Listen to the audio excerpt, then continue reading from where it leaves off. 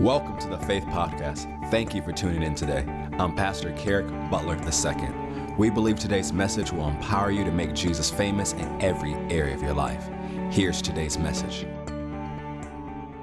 Say, I take eyes to see. I take ears to hear. I forgive everybody of everything. I receive supernatural debt cancellation. The word of God that I'm about to receive will enable me and empower me to make Jesus famous in my everyday life. You may be seated. Open your Bible to Revelation chapter 1. Revelation chapter 1. And as you turn there, I want to remind you that on the second Sunday of December, we're receiving our end of the year giving campaign. And one of the things we do every year is we receive an over and above offering, which is not a mandated amount. We just ask you to pray about it, and whatever God tells you to give, we ask that you give. And one of the things we're doing this year is going into our marketing efforts as we move into our new area. But it's also going to cover the repainting and the recovering of all of our vans. Amen? And so that's a project that we're going to work on as part of our marketing efforts. And so I want to remind you, it's the second Sunday of December, so take time to pray about it, and whatever God tells you to give, that's what you give. Amen? Revelation chapter 1, we'll look at verse 5.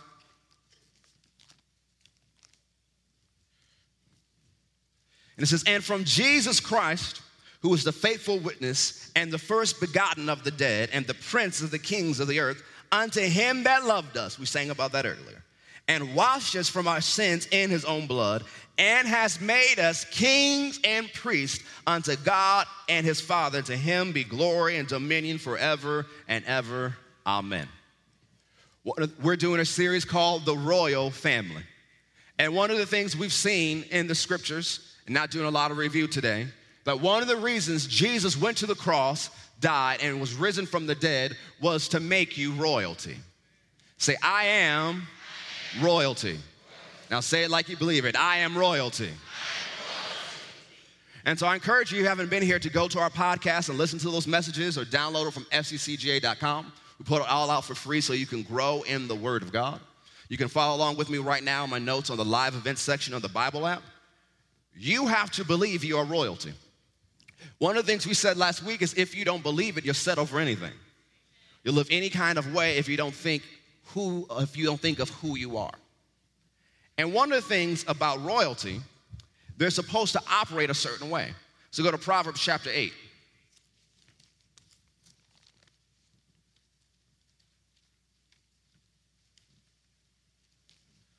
Proverbs chapter 8.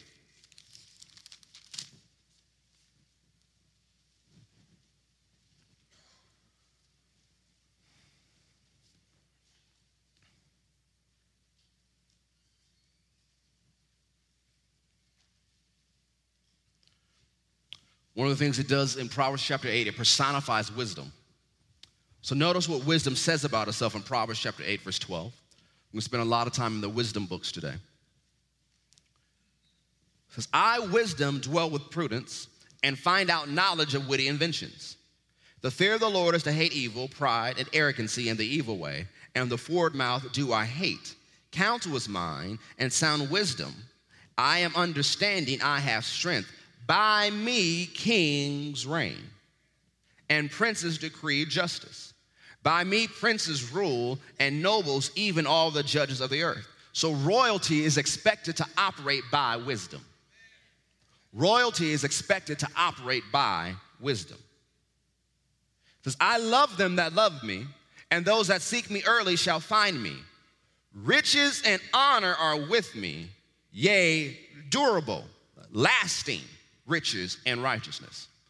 So notice with wisdom comes riches and wealth. And notice it's not fly-by-night money, here today, gone tomorrow. It's lasting wealth. But lasting wealth where your righteousness is still intact. Some people can get a lot of money and keep it, but they've compromised on the way to top. And whatever you compromise on the way to the top will eventually rule you when you get there. And so the way of wisdom is you can increase in wealth and your righteousness still be intact. Royalty is expected to live and rule by wisdom. I like what one man said is, if you are royalty, if you say you are royalty and have no wealth, your royalty will be called into question. If you say you are royalty and have no wealth, your royalty will be called into question. Say, I am royalty. So where's your wealth? Philippians chapter 4, verse 19, we all love that scripture. People love quoting that scripture. It says, but my God shall supply all your need according to his riches and glory by Christ Jesus. How many of you heard that scripture before? How many of you believe that scripture? Now, why do so many people don't have their needs met? I submit to you, it's not a question, did God supply my needs? It's a question, did you mismanage what he provided? God is faithful to his word. He always provides, but we don't always operate as good stewards over what he gave us. We're called to be owners with a stewardship responsibility. Jesus uses that proverb multiple times, talking about a steward who hears, well done, thy good and faithful servant. Everything God puts in your hand, he expects you to use it wisely. A lot of times we had needs coming up and God blessed us with something, but we spent it on something silly. And then we ended up with more month than money. But we quote all the right scriptures. We believe all the right things, yet when it gets to the end of the month, we still broke. And we can't honor God, we can't tithe, we can't sow, we can't give an offering because we mismanaged what God put in our hands. That means we haven't been operating by wisdom. It's not that God is not faithful. It's not that prosperity doesn't work. It always works, but are you using wisely what God has given you? Wisdom is needed to walk in the prosperity God desires for you to experience. God wants you to be blessed. He is determined to bless you. He wants you to be prosperous, but he wants you to live in wisdom so you can have what he has for you to have. Go to Proverbs 21, verse 20.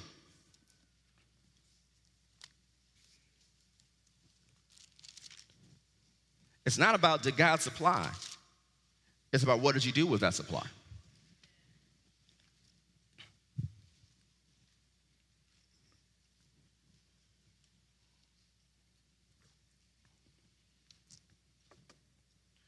Proverbs 21, verse 20 says, there is treasure to be desired and oil in the dwelling of the wise, but a foolish man, a what? Spends it up. So they both had something in their house. The wise person still had something in their house. The foolish spent it. So that's a mentality. You have to go from living for Friday night to planning for generations. There has to be an upgrading in our thinking. That's like, well, I'm young, so I can do whatever I want. Yes, you're young. Yes, you may not have the responsibilities, but life keeps going. So you can say, well, this credit card won't mess me up in college. Hey, I can keep paying it. The interest is low, and then you graduate with student loans and credit card debt. And no one's hiring. So you move back home and not knowing what to do. Ooh, it gets quiet in here. Go to Proverbs chapter 3.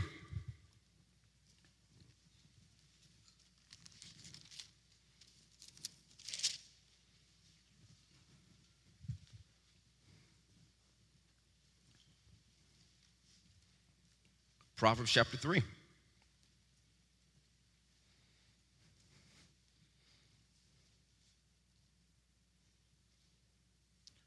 Verse 13. Happy is the man that finds wisdom, and the man that gets understanding.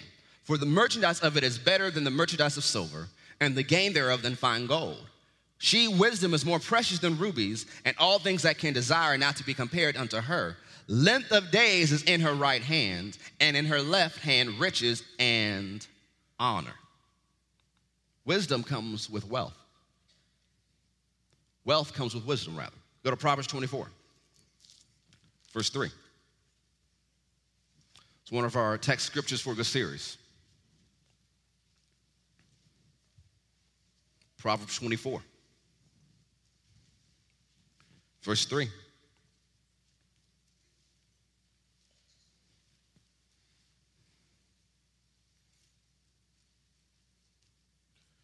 Proverbs 24, verse 3. Through wisdom is a house, or a household, as it's also translated, built. And by understanding is it established. And by knowledge shall the chambers be filled with all precious and pleasant riches. A wise man is strong, yea, a man of knowledge increases strength. We are building royal families. You build by wisdom. One of the reasons we exist as Faith Christian Center, one of our purposes at Faith Christian Center is to raise up and develop strong families. And we do it through the practical teaching of the Word of God. So we take times where we're talking about very practical things. You may not seem excited or happy, but this is what you need. A lot of people just want spiritual candy. Oh, Pastor, make me feel good and let me go home. Yeah, you leave happy, but you still leave broke. We are building royal families. You build by wisdom. You make what you build stronger or established by the comprehension or the understanding of the wisdom you build by. You make what you build stronger by the understanding of the wisdom you build by. To understand wisdom, you have to hear it more than once. We used this example on Wednesday. When you were in school and you were in class, the teacher, if they were a good teacher, didn't mention things just once for you to get it. Especially if it's a class that you really didn't understand. You had to hear it again and again and again. And depending on the class, you may have needed a tutor. You had reviews. You had books you read. You kept hearing it again and again and again until you got it. It's the same with the wisdom of the scripture. You have to hear it again and again. You can build by wisdom, but what you build may not be strong if you don't understand why you're doing it. One level of revelation, I'm doing it because God told me. But the next level is now I understand the process. I've walked with him long enough. I've studied the word long enough to see why God wants me to do it. That's how you make what you build stronger. So you make what you build stronger by the comprehension or the understanding of the wisdom you build by. The correct knowledge causes what you build to be filled with all types of precious and pleasant riches. Wisdom is defined as correctly applied knowledge. Wisdom is correctly applied knowledge. The Bible says you should get knowledge, but there's a whole lot of knowledge out there. And in the age of information, there's a lot of misinformation. And people have seemingly become more gullible than ever before. You know, people used to talk about a generation that says, well, if it's on TV, it must be true. But now we got a generation, if it's on Facebook, it must be true. Just because it's on social media doesn't mean it's true. Fake news didn't appear last year. It's been here a long time. And so that means you should research what you read. Go back to elementary school when they taught you how to appropriately research a paper, to have multiple sources. So before you make some financial investment because you saw someone share something on Facebook, please research it out. Christianity is not check your brains at the door. God has given you a brain and he wants you to use it. Look at your neighbor and say, neighbor, please use that brain God gave you.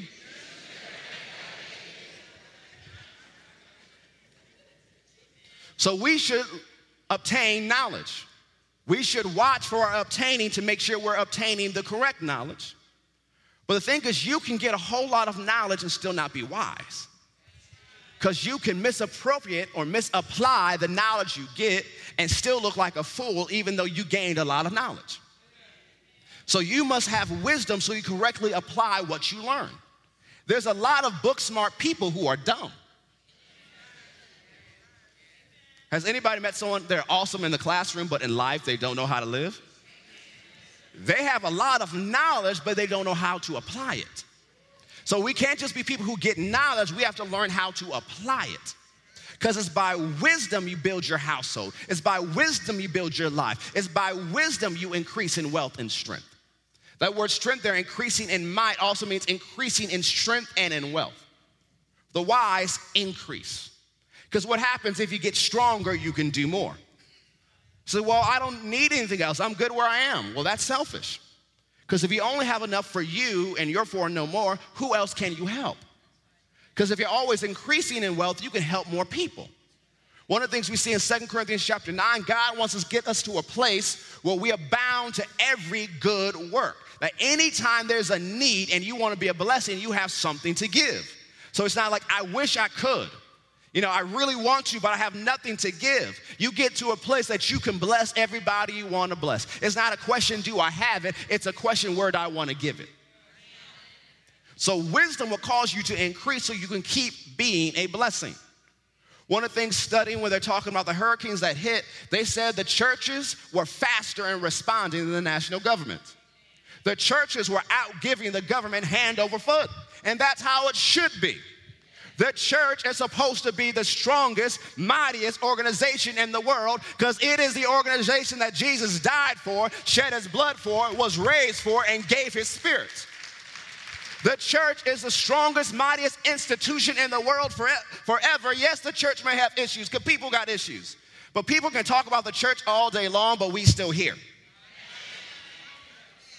We've survived persecution, we've survived Roman steel, we've survived corruption, we've survived terrorists, we've survived all these things, yet we are still here. So long live the church. But we can only keep being a blessing to our world if we operate by wisdom. The Word of God is the wisdom of God. It contains the wisdom, knowledge, and understanding you need to build a successful life and family. Let's go to Proverbs 27. So let's look at some of this wisdom. Let's break it down in some steps. Because one of the things the Lord has led me to do is after we finish this message, we'll be praying for those who need jobs. And we believe you're going to receive jobs. But don't expect someone to give you a job. People don't just hand out jobs. You know where they used to hand out jobs? The plantation. Our mentality has to change. Stop expecting people to just give you stuff. So that means we're going to pray for you and release the anointing and favor, but you got to go and apply. Learn how to write a resume. Use Google for something else than just looking at YouTube videos and looking at cats doing cute things. Research how to write a resume. Ask people to help you and read it over. Apply everywhere. Don't think any job's too good for you. Because you think, well, that's just, I got so much experience. Well, that's great, but if you got no money, what's that experience doing for you? It's like, well, I don't want to flip burgers at McDonald's. Well, why do you think that's where you're going to stay? Flip those burgers and own a franchise. Stop thinking things are so below you that you don't ever apply.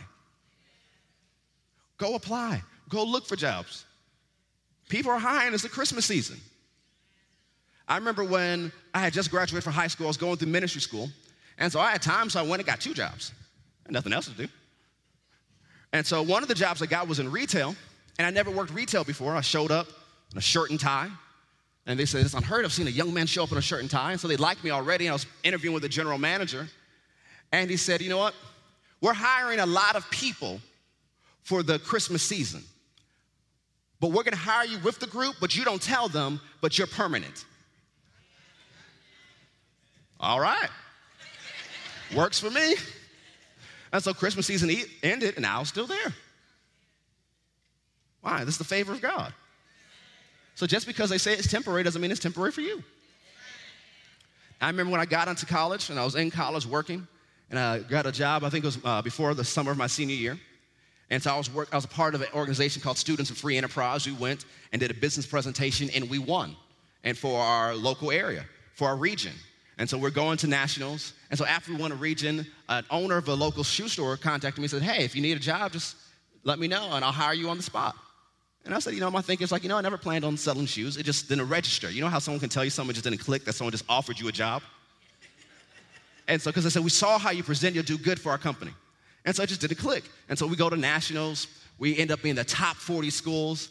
And so I'm surrounded, like that manager comes, the vice president of operations comes, and the regional director comes and says, Kerrick, when are you coming to work for us? I'm like, oh, yeah, I'll be there next week. So I get there, and they said, we hire everybody at this rate, but do you mind if we pay you more? I was like, no, I don't mind at all. Go ahead. Let God use you. And what happened? They decided to be a blessing to me. And so I work hard, and it's one of the things I began to confess, Father, because they blessed me, I want this company to be blessed. And so I became one of their highest salesperson.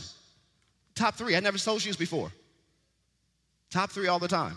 My first day on the job, in 4 hours, I sold over $1,000. And they just looked at me. They said, oh, it must be because you worked in retail before. I said, you can believe whatever you wanted to believe. Then one day, I got to $2,000 in under 4 hours. They said, Kerrick, you've covered the cost to hire you and someone else, so anytime you want to leave, you can leave, do what you need to do. What? I was a blessing to them. And that should be your mentality for where you work, to be a blessing, that you expect that company to do well because you're there. So that means you have to have an excellent spirit. That's what they said of Joseph and Daniel. They didn't say they're lazy. They have excellent spirit. You shouldn't have people say, oh, I don't want to hire Christians because they're lazy. He says, oh, I want to hire those people because they're excellent. They're faithful. They get to work early. So you left some amens right there. You need to do what you need to do so you get to work early. If you got to set 8 alarms, set 8 alarms. Go to bed early. Start watching so much Netflix. So are you still watching?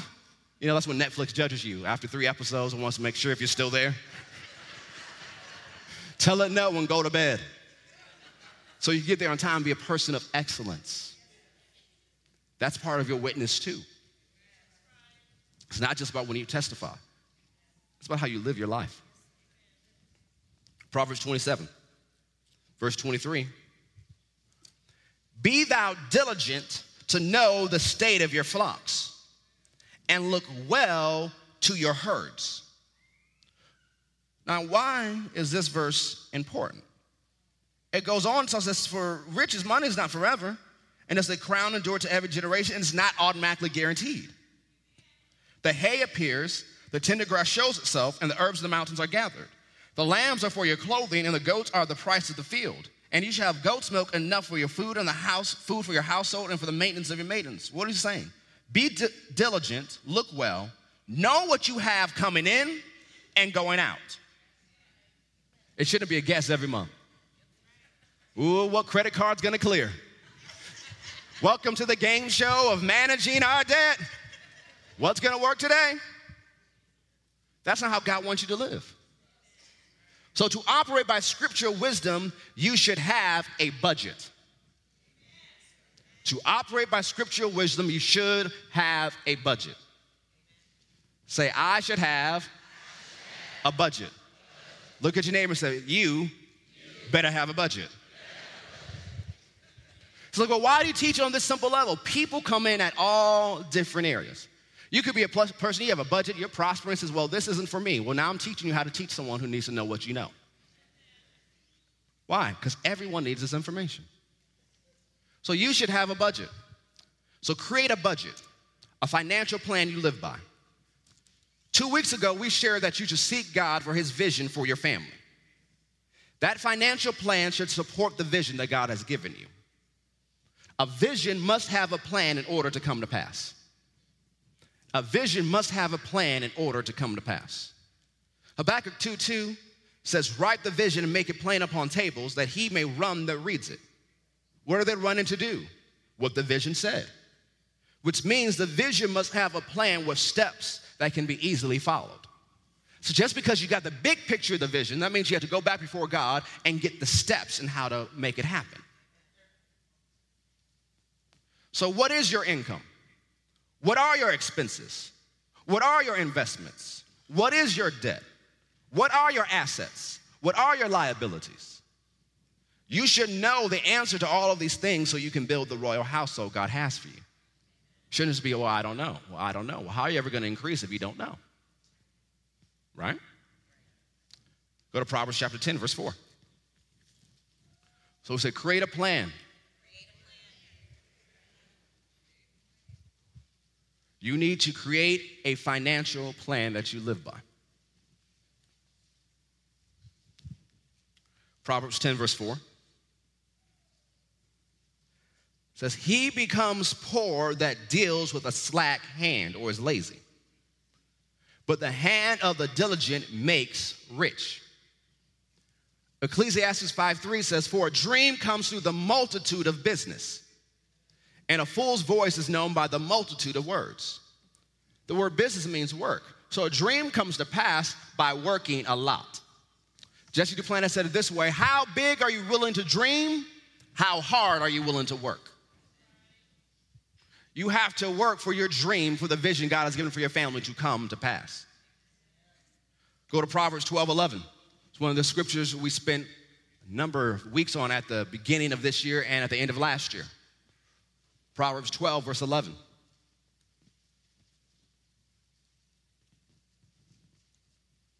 One of the things we're going to do at the end of this experience, I've already alerted the youth pastor, is to have all the youth come in here and we're going to lay hands on them to believe they will receive scholarships and grants. We want our kids graduating college debt-free.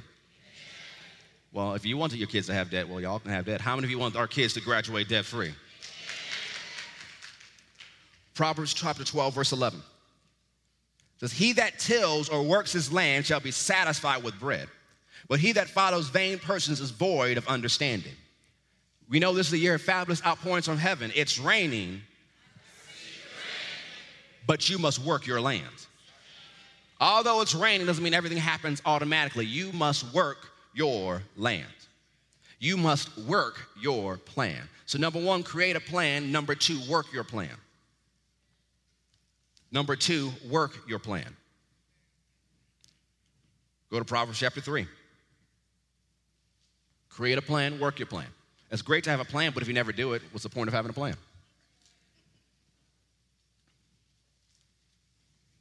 Proverbs 3. And one of the things, if you're going to create a plan, if you're married, y'all both got to know the plan and agree to the plan. Because Amos 3:3 says, how can two walk together unless there be agreed? So that means y'all have to talk about the budget. And there's no couple I know that looks forward to budget conversations. That is not a sexy word. So you know what? We're going to go home and we're going to talk about the budget. You never see people rushing home to do that. Unless you're like Sheldon on the Big Bang Theory. But most people don't want to talk about the budget. But that's needed. Because one of the number one reasons people divorce is by financial matters. It's not because they don't have enough or they have too much. It's because they don't agree on how they manage it. And financial pressure is one of the worst pressures because financial pressure makes every other problem in the marriage bigger. Because if there wasn't a financial pressure, you may not be concerned they left the light on or they left the toilet seat up. But now that there's financial pressure, that's a declaration of war. Financial pressure makes everything worse. And if you don't operate by wisdom, you will have financial pressure. And if you don't understand your royalty, you think, well, that's what God has called me to suffer. God never called you to be broke. When you study the Old Testament, it's clear that poverty is a curse. One of the things I hear when we talk to Jewish brethren, they said, why do Christians think it's a blessing to be broke? Don't they read their own Bible? So we've accepted religion and think, oh, it's holy to be broke. No, it's not. He said, well, Jesus was broke. No, he wasn't.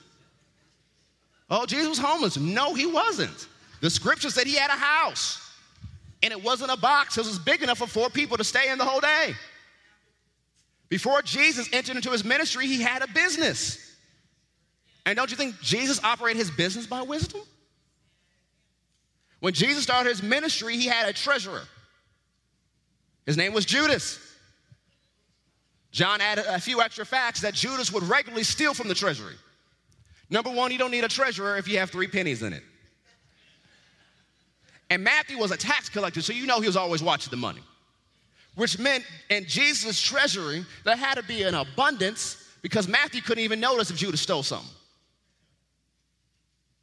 And you read Luke chapter 8, there were a group of people that traveled with Jesus, not because of their apostles, they traveled to pay for everything. So they gave to Jesus' ministry, but they also stopped him from paying for things like, we got this, Jesus. So if people are always showing up to do this, you do have something in your treasury. So don't believe the religious lie that you're supposed to be broke. Don't receive that brainwashing. And please don't let the media tell you how much money Christians should have. Because they start talking about, well, these preachers shouldn't have all that money. And then they start saying, well, these Christian businessmen shouldn't have all that money. Who asked you? You know, sometimes I want them to respond, well, how much do you make? Well, how much have you given this year? Mr. Fox News, Mr. CNN, Mr. MSNBC. Oh, you don't want to answer that? That's not to the point? No, that is part of the point. You're asking me, so now I'm asking you. Don't let the media teach you what the Bible actually says. Read the Bible for yourself. Proverbs chapter 3, verse 5. Trust in the Lord with all your heart. Lean not to your own understanding. In all your ways, even your financial ways, acknowledge him, and he shall direct your paths. Isaiah says, I'm the Lord your God who teaches you how to profit. Be not wise in your own eyes. Fear the Lord and depart from evil. It shall be health to your navel and marrow to your bones. Honor the Lord, or make weighty the Lord with your substance and with the first fruits of all your increase. So shall your barns be filled with plenty, and your pressure shall burst out with new wine. Number 3 is prioritize God. Prioritize God by putting him first. Prioritize God by putting him first. And it says you honor him, you make him weighty in your life, meaning he's number 1, by putting him first. So you put God first in the arena of finances by presenting your tithe. You can present God first in the way of your day by starting your day in prayer and reading the word. But putting God first in the arena of finances by presenting your tithe. The tithe is 10% of your gross. Why do you give off the gross? Give to God before you give to the government. Uncle Sam's gonna get his. There's no doubt. And if you don't give, they will find you. So make sure you give to God before the government gets theirs. Because even Jesus says you should pay your taxes. John the Baptist preached you should pay your taxes. The Bible says you should pay your taxes. It's probably the IRS's favorite scriptures. Now, the Bible doesn't say how much your taxes should be. That's what y'all can debate about. But the Bible does say you should pay your taxes. But before you pay your taxes, make sure God gets his.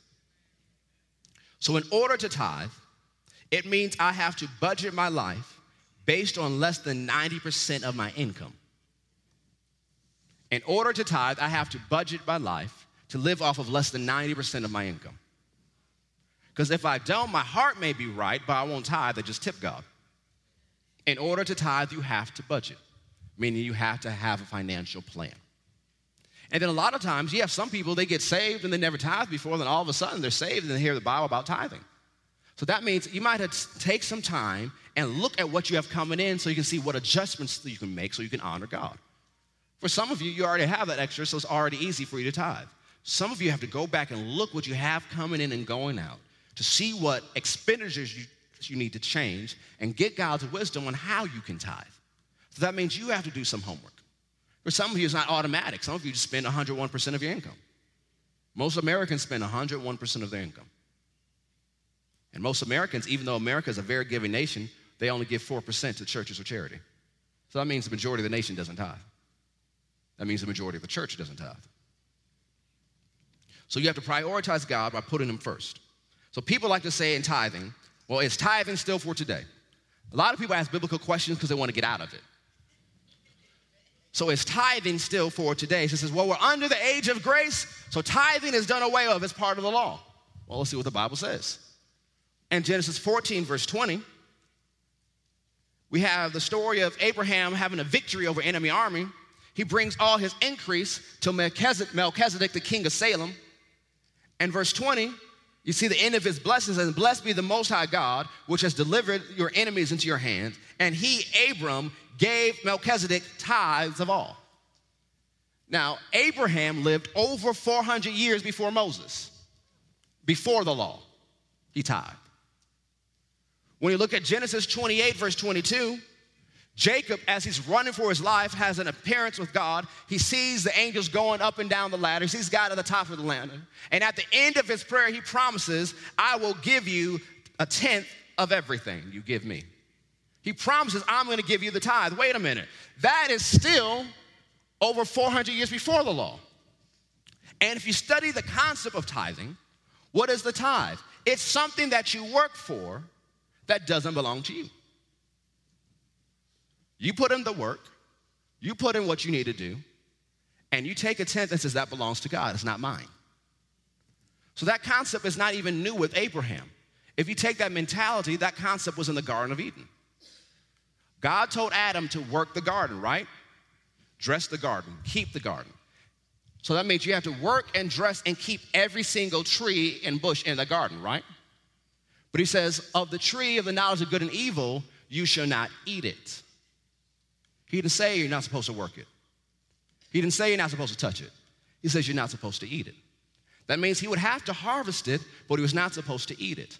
That tree was his tithe. It belonged to God. And how does God spend the tithe? He spends it on you. The tithe goes so that you have a church you can come to. So it's out of the goodness and the love of God, you give a tithe and he spends it on you. Then when you get to the children of Israel going into the promised land, God tells them, you don't take any of the money from Jericho. You put it in the treasury of the Lord. But every other city, you can take what you want. Why? Jericho was the tithe of the land. That concept is all throughout the Bible. Before the law, during the law. Let's go to Malachi chapter 3. We'll come back to Proverbs in a moment. Malachi chapter 3. So we see people doing it before the law. We see people doing it during the law.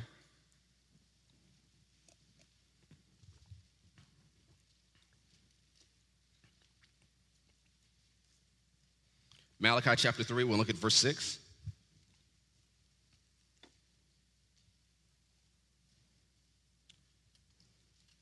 It says, for I am the Lord, I change not. Therefore, you sons of Jacob are not consumed. Even from the days of your fathers, you have gone away from my ordinances and have not kept them. Return unto me, and I will return unto you, says the Lord of hosts. But you said, wherein shall we return? He says, will a man rob God?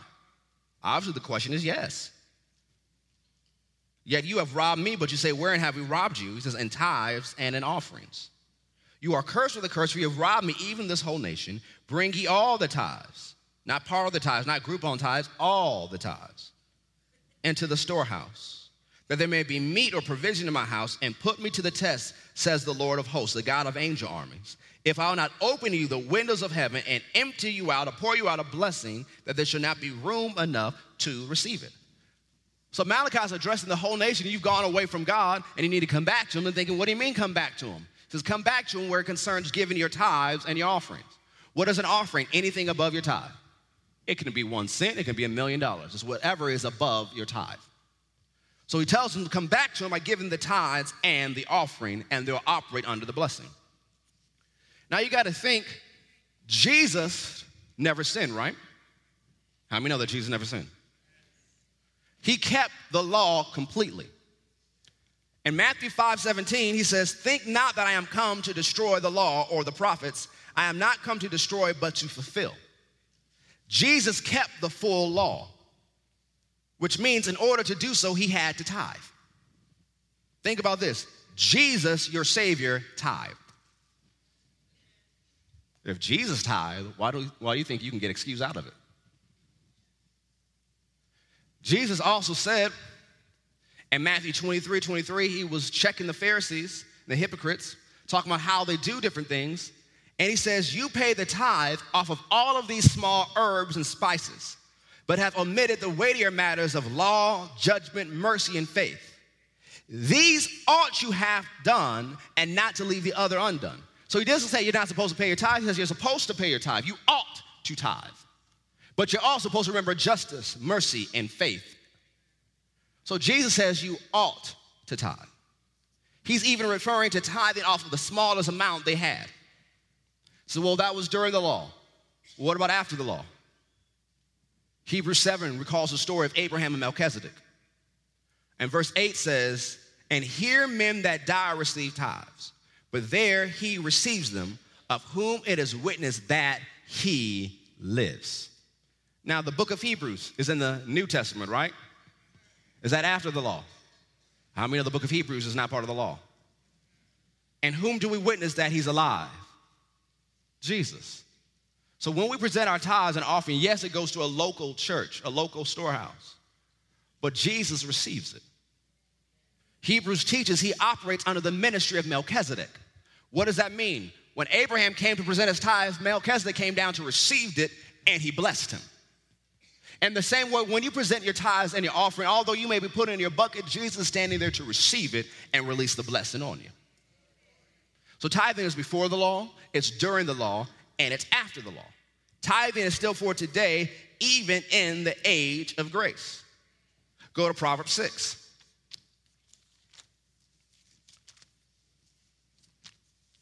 So we said number 3, put God first, prioritize. You have to plan to tithe. You have to plan to give an offering. Proverbs 6.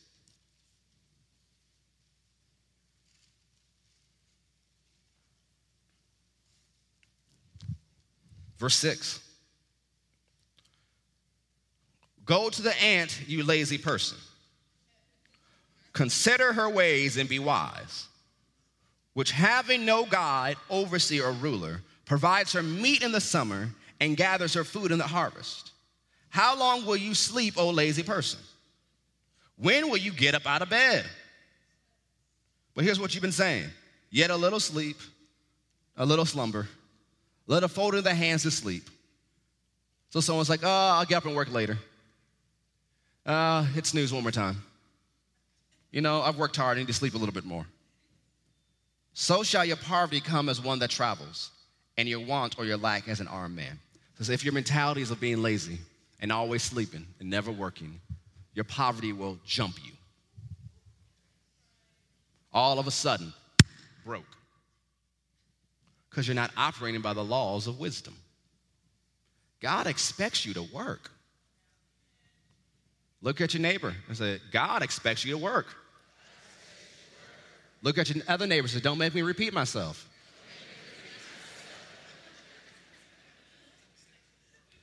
So learning from the ant, it works, but it also saves. So after you prioritize God, you need to save. You need to put something in savings. That's about 60%. Let's try that again. You need to put something in savings. One of the things growing up I was taught, you said you tithe to God, then you tithe to yourself. So that means you live off of less than 80% of your income. And I remember one time when we were doing premarital counseling, and Bishop was talking to me and Lady Raquel, and he says, do you know how much Joseph saved when he ruled Egypt? And I said, no, I don't. That's one of my favorite stories. I never saw it. So he took me to the scripture and showed me that Joseph saved 20% of all the increase when Egypt had its 7 prosperous years. And that's what preserved the empire. So he goes, tithing to yourself is good, but as you're able, move it up to 20%. So that's a mentality of not spending everything, but building. And we're told to build royal families. Proverbs also talks about the wealth of the wise man is his stronghold. It provides a defense. So it shouldn't be that every time something happens, oh my God, what I'm going to do, I've saved for it. I'm prepared. So number 4, you need to save. You may be at a point where I can't save much. Saving something is better than saving nothing. You say, well, I can only save $1. Save that $1. The principle still works. And as God increases you, you keep applying it. You have to teach your kids the same thinking. Even when they get allowances. He's like, well, my kids live in my house. They should work for free. Well, you can have that mentality, but you need to teach your kids how to manage money. Because if you don't teach them how to manage their allowance, that means the first time they experience money is when they get a job, whether they're 16 or out of your house, and they don't know how to manage money. So you need to give them something so they can manage it. You have to teach them. First, you give your tithe and your offering. So what are you going to give to God? Then, okay, what are you going to put in your savings? Then the rest is whatever you want to spend it on. You have to teach them these principles. I remember a number of years ago, my niece was with us in the summer, and I was trying to teach her about paying taxes. And I said, you will have to pay taxes. And so I did it in a very funny way because I like Tex-Mex. And so we went to one of our favorite Tex-Mex restaurants, and we had food at the house. And I said, it's time to pay your taxes. So I went up to her plate of chips. And I said, well, here's for your government. Here's for your roads. Here's for the people that protect you. Here's for the people that don't work. Here's for this. Here's for that. Thank you. And she's just staring at me like y'all staring at me. But it's something she will never forget. And so when she went to go buy something, someone blessed her with some money, so she wanted to buy something. And she says, it costs $19.99. I have $20. I can go buy it. I said, can you? She goes, taxes. And I said, don't worry about the taxes. I'll cover the taxes. But I need you to remember that you're always going to have to pay taxes. You have to find a creative way to teach them life lessons that it sticks. Because you can lecture all day long, and it goes in one ear, out the other. You got to find ways so that they learn. And every year you build on what you taught them previously. One of the things I was telling her a number of years ago, I said, Uncle Kerrick always has money. Why do I always have money? It says you work, you give, and you save. So that's what I had to keep saying. Uncle Kerrick always has money. I said, what's one of Uncle Kerrick's golden rules? You always have money. Why? You work, you give, you save. Why? Because she'll grow up and she'll always have money. Because she'll work, she'll give, she'll save. You have to have the same mentality when you train up your family after you. One of the reasons God picked Abraham, God said in the scripture, because I know he'll teach his children. So it won't be lost from one generation to the next. So we said number 4, save. Proverbs 30, verse 24 through 26, speed it up. It says, there be 4 things which are little upon the earth but are exceeding wise. The ants are a people not strong, yet they prepare their meat in summer. The conies are but a feeble folk, yet they make their houses in the rocks. So the conies provide themselves the safest home possible. So number 5 is seek the appropriate protection for your savings and your investments. Seek the appropriate protection for your savings and your investments. This means you should have insurance. That's not out of fear, that's out of wisdom. Does the savings account you use, is it protected? And if it is, to what amount? And if you know that answer, don't put anything above that amount. Right? Have insurance for what you have. Protect it. And this also means investors, you should never overextend yourself to such a point that you are financially devastated if the investment doesn't come through. This means investors, you should never overextend yourself to such a point that you are financially devastated if the investment doesn't come through. You don't put all your eggs in a basket. You still need to have some eggs in savings and invest wisely. Don't invest out of greed, invest out of wisdom. And seek God concerning your investments. Let him lead you. Let him guide you. Let him direct your steps. He will cause you to operate in wisdom. So it says this means you should have insurance. And this also means investors, you should never overextend yourself to such a point that you are financially devastated if the investment doesn't come through. Proverbs 23:21 says, for the drunkard and the glutton shall come to poverty, and drowsiness shall clothe a man with rags. The drunkard and the glutton have something in common. They have no discipline concerning what goes in their mouth. Drowsiness, they have no discipline of going to sleep on time and waking up on time. So number 6, be disciplined in your lifestyle and your spending. Number 6, be disciplined in your lifestyle and your spending. Make sure what you spend on your house or apartment, transportation, utilities, food, insurance, and etc. is in proportion to your income. Don't get a huge bill you can't afford. Look at everything and make wise decisions, which means you don't need to act on every opportunity right when it presents itself. It's like, oh, it's a great sale. There'll be another great sale. I remember my wife, when we first got married, she had a favorite store. It was called Ross. She loved Ross. And they were everywhere in Texas. Ross showed up so much on my bank accounts, like, ooh, do I have a son named Ross I didn't know about? Because I kept seeing money go to Ross.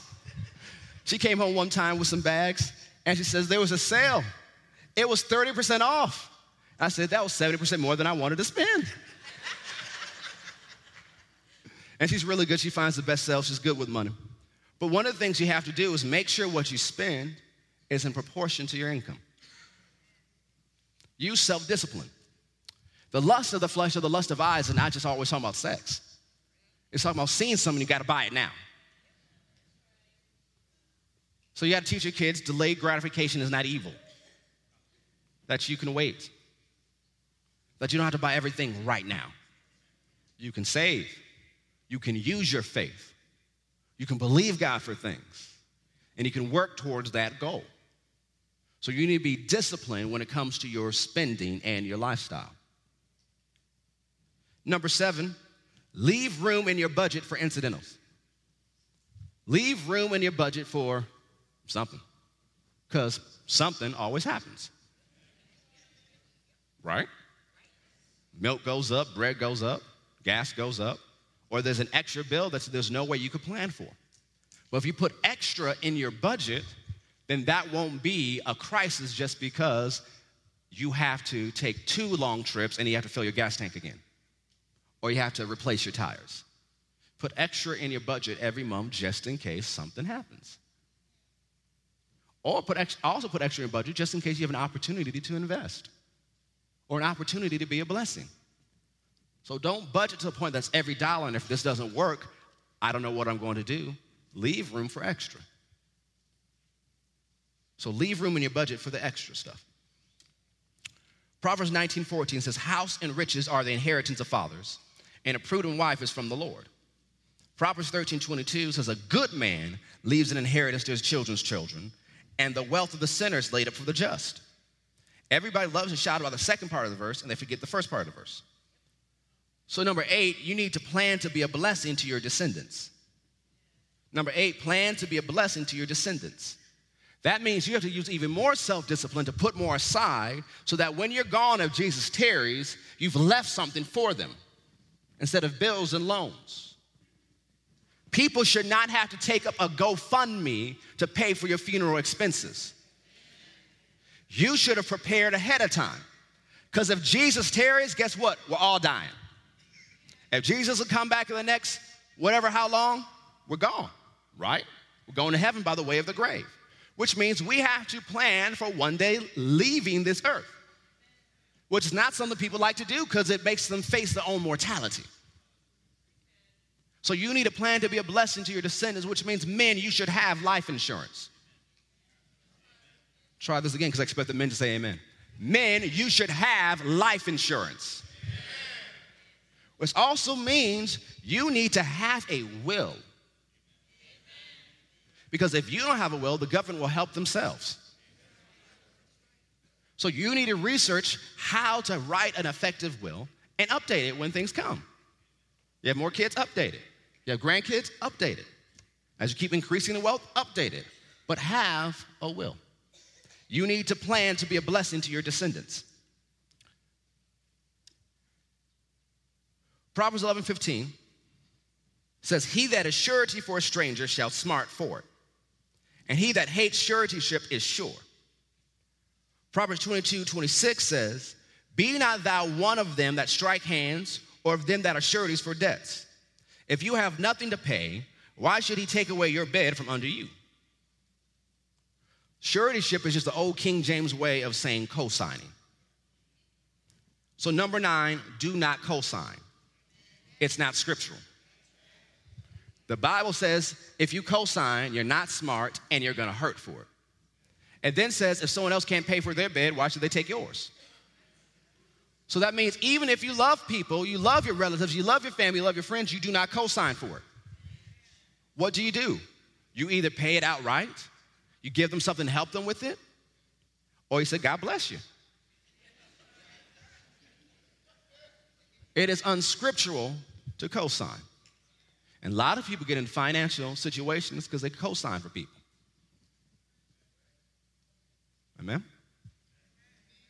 Now, I'm not talking, parents, about not putting your kids' school bills in your name.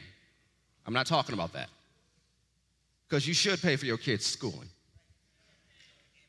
You should pay for your kids' schooling. Why let your kids start off life deep in debt? You know, I heard a story. One of my cousins moved into a neighborhood, and they were standing outside as they're moving in, and there was a neighbor. They saw a guy moving in, and he said, oh, are you moving to the neighborhood? I said, oh, no, I'm moving my son in. I said, he just graduated from college. He's never given me a day of trouble in his life. Did great in school.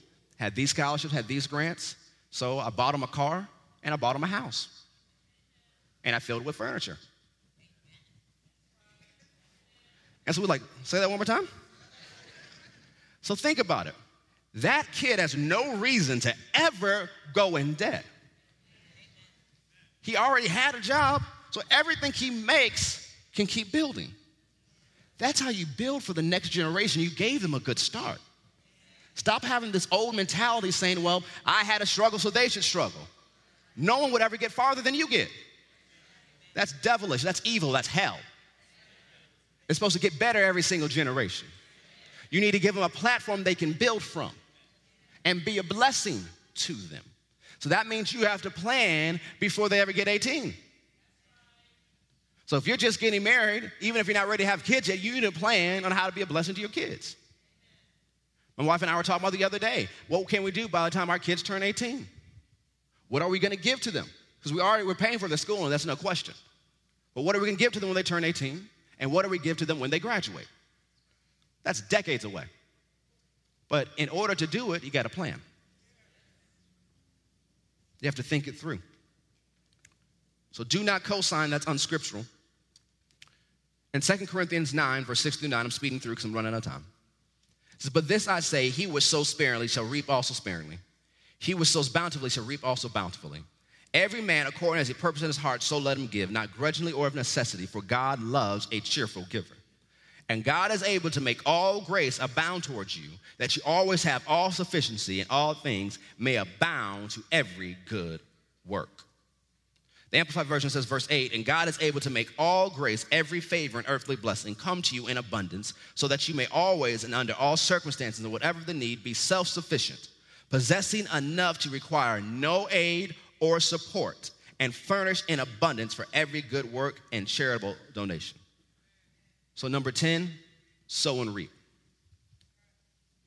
So, yes, you give your tithes and offering to your local church, but you should also be giving above that. When my wife and I are blessed with large amounts, we don't just tithe and give an offering. We put some to savings, but there's 4 ministries now that we're blessing to. Why? Because they bless our lives. They're the podcasts we listen to, the people who poured into us. So we just start cutting checks to those ministries and organizations. Why? We're sowing seed. We're believing for a harvest. We work the law. Because one of the things is, we've had the opportunity to be mentored by great men and women of faith. And I've seen them work this principle in levels that you go, how in the world did y'all even do that? Because they got to a place, they don't just give away cars, they give away houses. Wow. Like houses, not one. Then they start giving away planes. Whoa. And then there was another ministry that didn't work for them, but they did a lot of great work around the world and cost a lot of money for them to travel back and forth. They said, send us your travel bills, we'll pay for it. They're sowing. And then they reap. So you need to plan to sow and reap. Who else do you want to be a blessing to? What orphanage do you want to help build? What hospital do you want to build? What missionary do you want to support? What cause do you want to be a blessing to? Look for those things and be a blessing. It's part of our mission to make Jesus famous in the land and beyond by being a blessing to neighborhoods and nations. So you have to sow and reap. You have to plan to be a blessing. So what about debt? Proverbs 22:7 says, the rich rules over the poor, and the borrower is servant to the lender. Debt is not a sin, but you should develop a plan to get out of debt so that you can experience the freedom God has for you. God's best for you is not debt. Debt is not a sin, but God does want you out of debt. And there is a thing called supernatural debt cancellation. Now, usually by now, I'll let you out and let y'all go home, but I think some of you want some debts canceled. Oh, so that's about 50 of you. Does anybody else want some debts canceled? So for the next few minutes, I'm going to teach on this, and as I do, that anointing is going to increase on me. When we taught on it last year, we prayed for people like we will today, and afterwards, we got testimonies of over $500,000 in supernatural debt cancellation. And one of the things I was honored to do, I saw people's faces as they brought in the reports. I had one lady, it was this Wednesday night, and so she was doing her taxes, and then she said, I thought I owed this, but it was $8,000 less. I don't know where it went. Like her face was like, I can't explain it. Another lady owed a large amount, I think it was something like $30,000. She went in her account to make a payment, it was gone. She's like, I don't know where it went. They don't know either, so they say I don't owe it. Then there was another lady who had some serious medical bills. It wasn't a missed financial planning. She had an incident in life and she had some bad financial debt because of the medical bills. And so she didn't know how she was going to pay it. She was praying about it, believing God. And then she got a call from the hospital and says, hey, you don't owe anything. It's like, what do you mean I don't owe anything? And so she researched it. And they said, oh, there was a grant that matched your situation. And so we decided to pay it off for you. So we got all of those testimonies again and again and again. So we got over $500,000 worth of testimonies last year. Then near the end of the year, we got other testimonies of people said we received raises so we could pay off what we owed. That wasn't even in the $500,000 amount because we didn't ask people to send in those testimonies. But then other people got raises and they were able to budget and pay off other things. And if God did it once, he's about to do it again. Amen? So I need your faith with me as we look over these scriptures. Deuteronomy chapter 15. You could be in debt today because you made some mistakes. You could be in debt today because life happened. You could be in debt today because you got student loans. And the only way you could pay for your education is if you took out loans. There's a million different reasons why you can be in debt. But I've taught you the wisdom of God on how to budget your money and what you need to do after the natural. But now I'm talking about the supernatural. When God puts his super on your natural and gets you out of debt. I heard a testimony yesterday. One of our members told me, talking about how they owed a certain amount, and I think, Raquel, they said it's all gone now, right? Or to drop down seriously. The lady who told us yesterday about the testimony, about the student loans. So if it's not completely gone, it's dropped down significantly. Because the Lord told her to go to school, and she's like, well, I don't want to take out student loans. He says, do it, I'll take care of it. And God did. He's faithful to his word. So Deuteronomy 15, verse 1, says at the end of every 7th year, you must cancel the debts of everyone who owes you money. This is how it must be done. Everyone must cancel the loans they have made to their fellow Israelites. They must not demand payment from the neighbors or relatives, for the Lord's time of release, a time of release, has arrived. Then it goes on and says, this release from debt, however, applies only to your fellow Israelites, not the foreigners living among you. Notice what it says in verse 4. There should be no poor among you, for the Lord your God will greatly bless you in the land he has given you as a special possession. You will receive this blessing if you are careful to obey all the commands of the Lord your God that I'm giving you this day. The Lord your God will bless you as he's promised. You will lend money to many nations, but will never need to borrow. You will rule many nations, but they will not rule over you. So the plan of God was to bless them exceedingly so that there will be no poor among them. He goes on in chapter 15, tells them that there will be no poor among them, Israelites and foreigners, and tells them to give generously to those in need and to grant loans according to the 7-year system. So their system of finance is based on every 7 years, everybody is debt-free. because God didn't want his people living in debt. He says, if they have to take a loan from you, put it on a 7-year payment.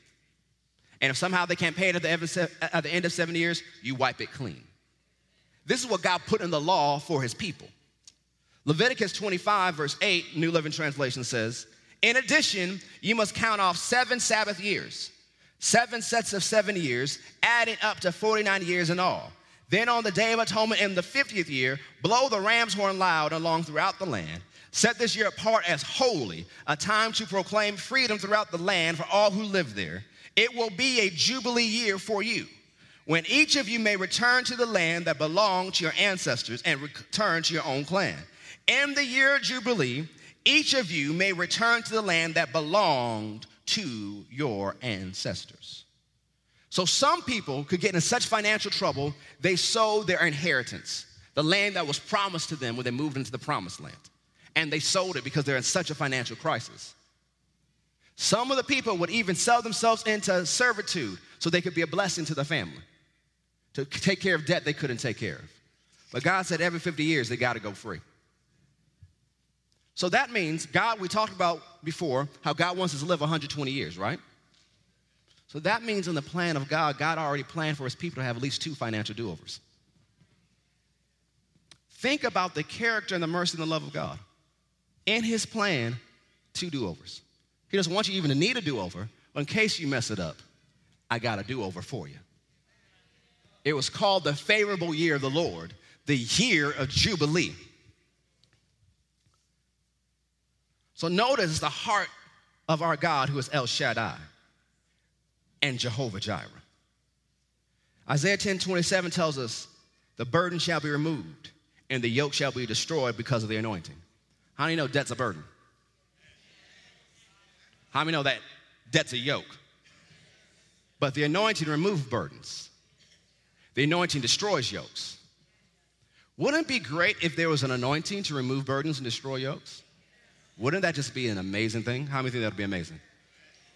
Go to Luke chapter 4. Luke chapter 4.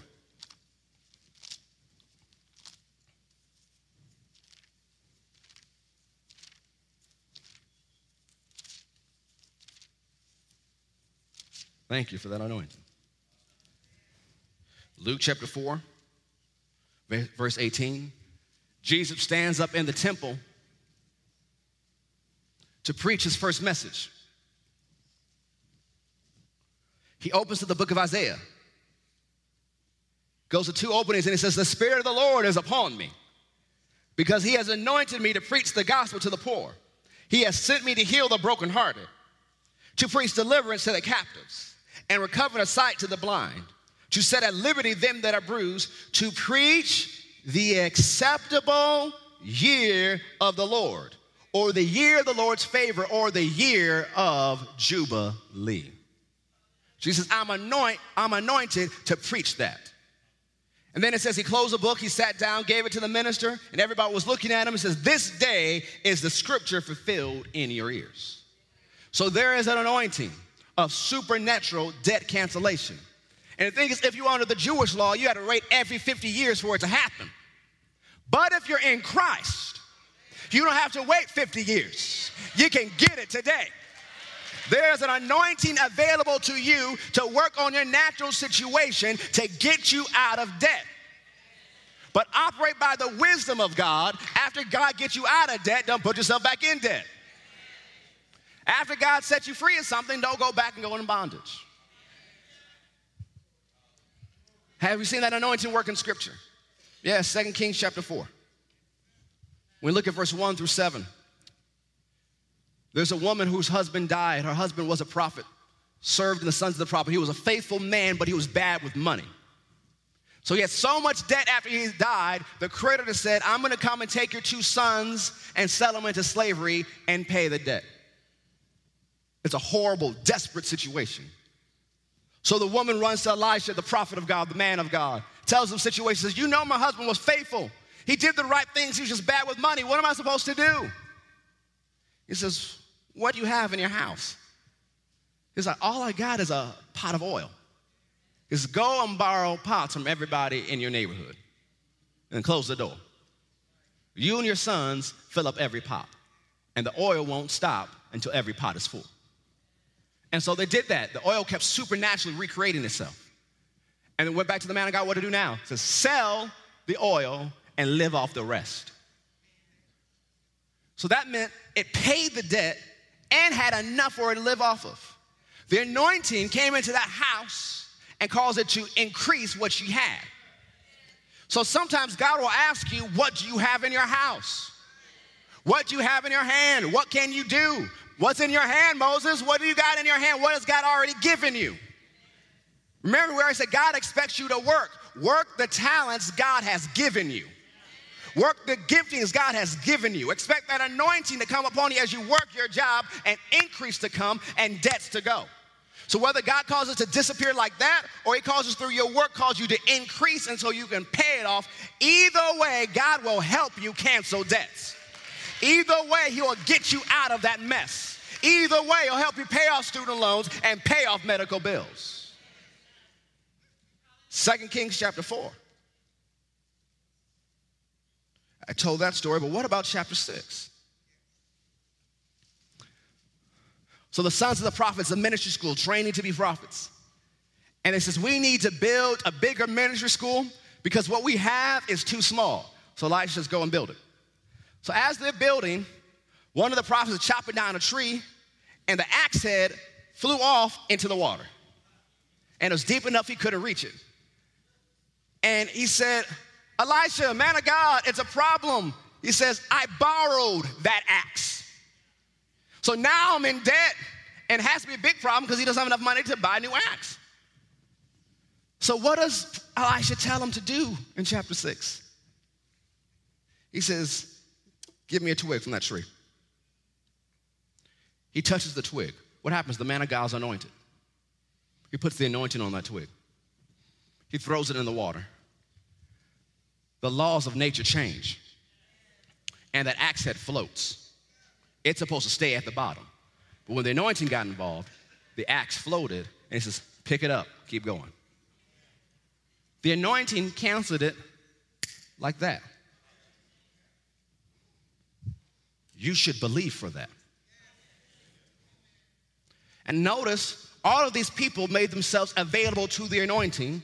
They were around the anointing. So they put themselves in position to receive. Guess what? You're around the anointing. And today you put yourself in position to receive. Pray big prayers because you serve an even bigger God. He is Jehovah Jireh, the God who sees and provides. He is the one who has a supply for you. His name is El Shaddai. In the Old Testament says God Almighty, which means he's the all-sufficient one. One of the Hebrew translations talks about, they said, the greatest, strongest languages, basically, if he doesn't have it, he'll make it for you. He has it in abundance. And part of that word is you have to put a demand to receive the supply. It paints the picture of a nursing mother, that as long as the baby puts a demand, there will be a supply. As long as you put on a demand of the anointing of supernatural debt cancellation, there will be a supply. So you can't just put a demand today in church when we pray for you. You have to put a demand every single day. You need to talk about that anointing. You need to say every day, my bills are being paid off. My debt is canceled. You need to talk about that anointing. Because as you talk about it, it will work. If you don't talk about it, you won't see as big of a manifestation. Hold on to know that Genesis chapter 1, the Holy Spirit was hovering over the waters, right? But nothing happened until God said something. That anointing will hover over you, but nothing will happen into your finances until you say something. You need to operate by the wisdom of God, and you need to keep your confession right if you want this anointing to work. Because if you keep working in this anointing, it will go from canceling your debt to causing the wealth of the wicked to come to you. Because that's the next step. And that's what God wants to do in these end times. Because when we read James, it talks about it being a witness. It talks about James chapter 5, all the rich people, the wicked rich people, crying and mourning because they got all their money through stealing it through murder, through oppression. And now they are broke because all their money went to the just. I remember Jerry Savelle telling the story. I'll say this and then we'll close. He says there's a guy he knew, he served with because he served in the armed forces, that, his parents were rich, but he wasn't a guy who served God, wanted nothing to do with God. And so Jerry Savelle goes into the ministry, and every once in a while they'll have lunch, they'll talk, they go for different trainings, they say, oh, how's everything going? Well, the ministry's going good, this is going good, we're traveling here, we're helping these people. He says, hey, can I tell you about Jesus? No, I don't want to hear about your Jesus. But he always asks him, how are you doing? And so one day, he called Jerry Savelle to his office, randomly, hey, I need you to come see me right now. And Jerry said, sure, I'll be there. So he walks out there, and the secretary's saying this, I'm here to see so-and-so. And all of a sudden, the man runs out of the office and is throwing money at him. And Jerry's confused, the secretary's confused. He's just like throwing money. And he runs back to the office, hold on, I got some more. And he throws more money at him. And he's just looking at him, and the guy says to Jerry Savelle, I don't know why this is happening to me. And Jerry Savelle says, I know. The wealth of the wicked is laid up for the just. And it finds its way to them eventually. You're the wicked, I'm the just. If you don't get saved, I'm gonna get everything you got. You know what that man did? He fell to his knees and says, bring me to Jesus right now. He got saved, filled with the Holy Ghost, served faithfully in his church, and became a deacon. What happened? The transfer became a witness, and it brought him to Jesus. That's what God wants to do. That's where that anointing wants to take you. But you have to use that biblical wisdom, because you can't have that transfer of wealth if you don't know how to manage what you already got. So you have to work the wisdom we talked about today. You have to work this anointing and watch it increase, and have in your heart, you have to operate by the law of love. If you do not dedicate yourself to walking in love, you won't receive the fullness of your harvest. Because if you receive it, you will use it to oppress people and get revenge. That's why we say all the time, we forgive everybody of everything. Forgiveness is a financial term. So you're canceling what people owe you emotionally, socially. And as you do that, you're believing that God also canceled your finances. So you got to walk in forgiveness and walk in love. Don't be petty. Don't hold stuff over people. Because if you do, you won't receive everything God has for you. Amen? So here's what we're going to do. First, we're going to pray for all those who need jobs. Then we're going to pray for those who need their job schedule to change so they can attend church more. Then we're going to do the altar call. We're going to receive the missions offering. And then we're going to pray for our youth, have them come back in here so we can pray that they all receive scholarships and grants. And after that, we're going to lay hands on everyone who are supernatural debt cancellation that wants us to pray for them. Amen? So if you need a job, just stand up right now. You don't have to come forward. You just stand up. First lady, if you come and help me. Now, employers in here, I encourage you, if you're looking for someone of faith, approach one of these people afterwards and give them an interview. I didn't say give them a job, I said give them an interview. But if you're in here and not standing, I want you to stretch your hands towards those in here. The first lady, I'm going to pray over you. First lady has a grace on her to help people get jobs. And so I'm going to pray, and then she's going to speak some things over you. Father, we pray for all of those standing.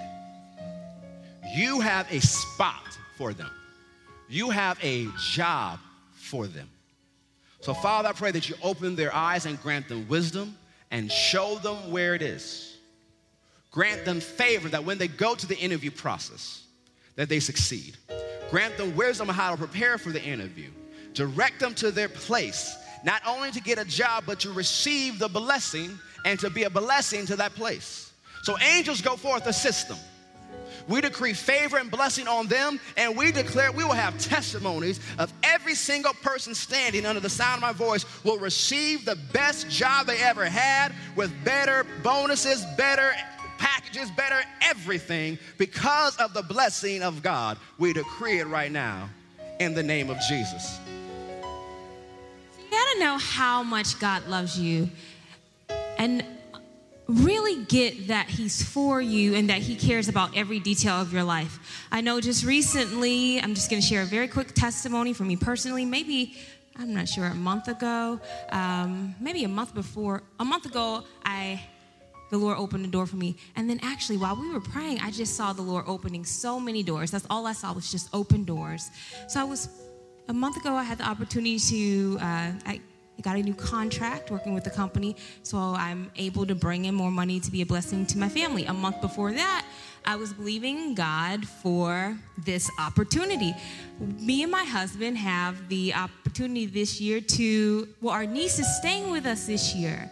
And so children are, there's just like, you need more money when you have more children. I wanted to put her in everything that I knew I needed to put her in to develop her gifts. I wanted to be able to be a blessing. I want to be able to save for her. I would also like the opportunity to work while my baby girl is asleep. I don't want to miss a beat. And I need to get my 7 hours of sleep every night. And I want it to be something that I truly enjoy.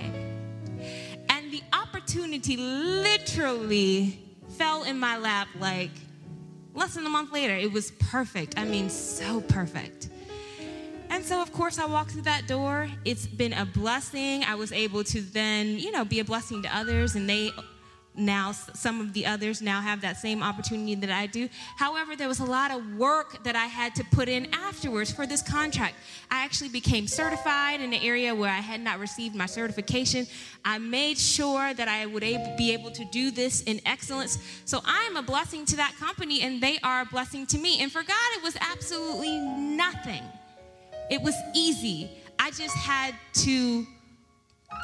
He just needed for me to simply believe that he loved me enough to give me a job, and I guess an additional contract that would not interfere with anything, not ministry, not my family, not my husband, not my sleep schedule, nothing.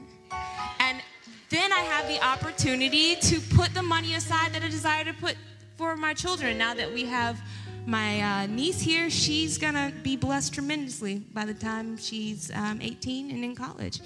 So he is not a respecter of persons. It happened for me because I believed that it could happen for me. I knew that it would happen for me. I made room for it to happen for me. And as soon as it did, I said yes. And I was ready. And I put in the work afterwards. And I've put in quite a bit of work. And I am doing an amazing job. I'm not saying that to give myself kudos. I'm saying it so that you understand you represent Christ. He's got your back, but you represent him. So you do everything in excellence. This is small. And it's a simple thing for you as well. You have to believe, and then you have to work. Amen. So release that grace on them right now. The same that grace was on you to get this so easily. Just release that on them. Father, I thank you that every person here believing you for jobs, better jobs, open doors, increases, promotions, that they receive it and so much more. I thank you just for supernatural increase in every area, in ways that they don't even expect, not just with this employment, but in every way that you can get it to them. And I just thank you for the testimonies that come in. These doors are open, you all. It's open, so walk through them, stand, say what the word says concerning this situation for you. Rejoice, prepare, because these doors are already open for you. Amen. Now you be seated. Now if you need your job schedule to change so you can come to church more often, you stand up. In the name of Jesus, we release favor upon you, wisdom from God upon you on how to keep working your current job. And now, Father, I ask, as your son, as the priest of this house, as your man of God, I command schedules to change so they can attend church more faithfully and receive the word more often. And Father, I ask as it changes that they receive an increase in pay. They receive better hours, not only allowed to attend church, but to have the life you've called them to have. We decree it and we declare it and we call it so. In Jesus' name. Everyone said, amen. You may be seated. Every head bowed, every eye closed in prayer. I hope you enjoyed today's message. We never want to close a broadcast without giving you an opportunity to make Jesus the Lord of your life. So if you've never asked him into your heart, you've never made him your Lord and Savior, pray this prayer with me today and mean it from your heart. Say, Heavenly Father, I believe that Jesus is your son. I believe that he died for me, but on the third day, you raised him from the dead. Dear Lord Jesus, come into my heart. Save me now. Forgive me of my sins. Fill me with your spirit and help me to live this Christian life. If you prayed that prayer and meant it from your heart, we believe you've been born again. We ask that you email us at info@fccga.com. That's fccga.com to let us know about the decision you've made for Christ today. Have an amazing day.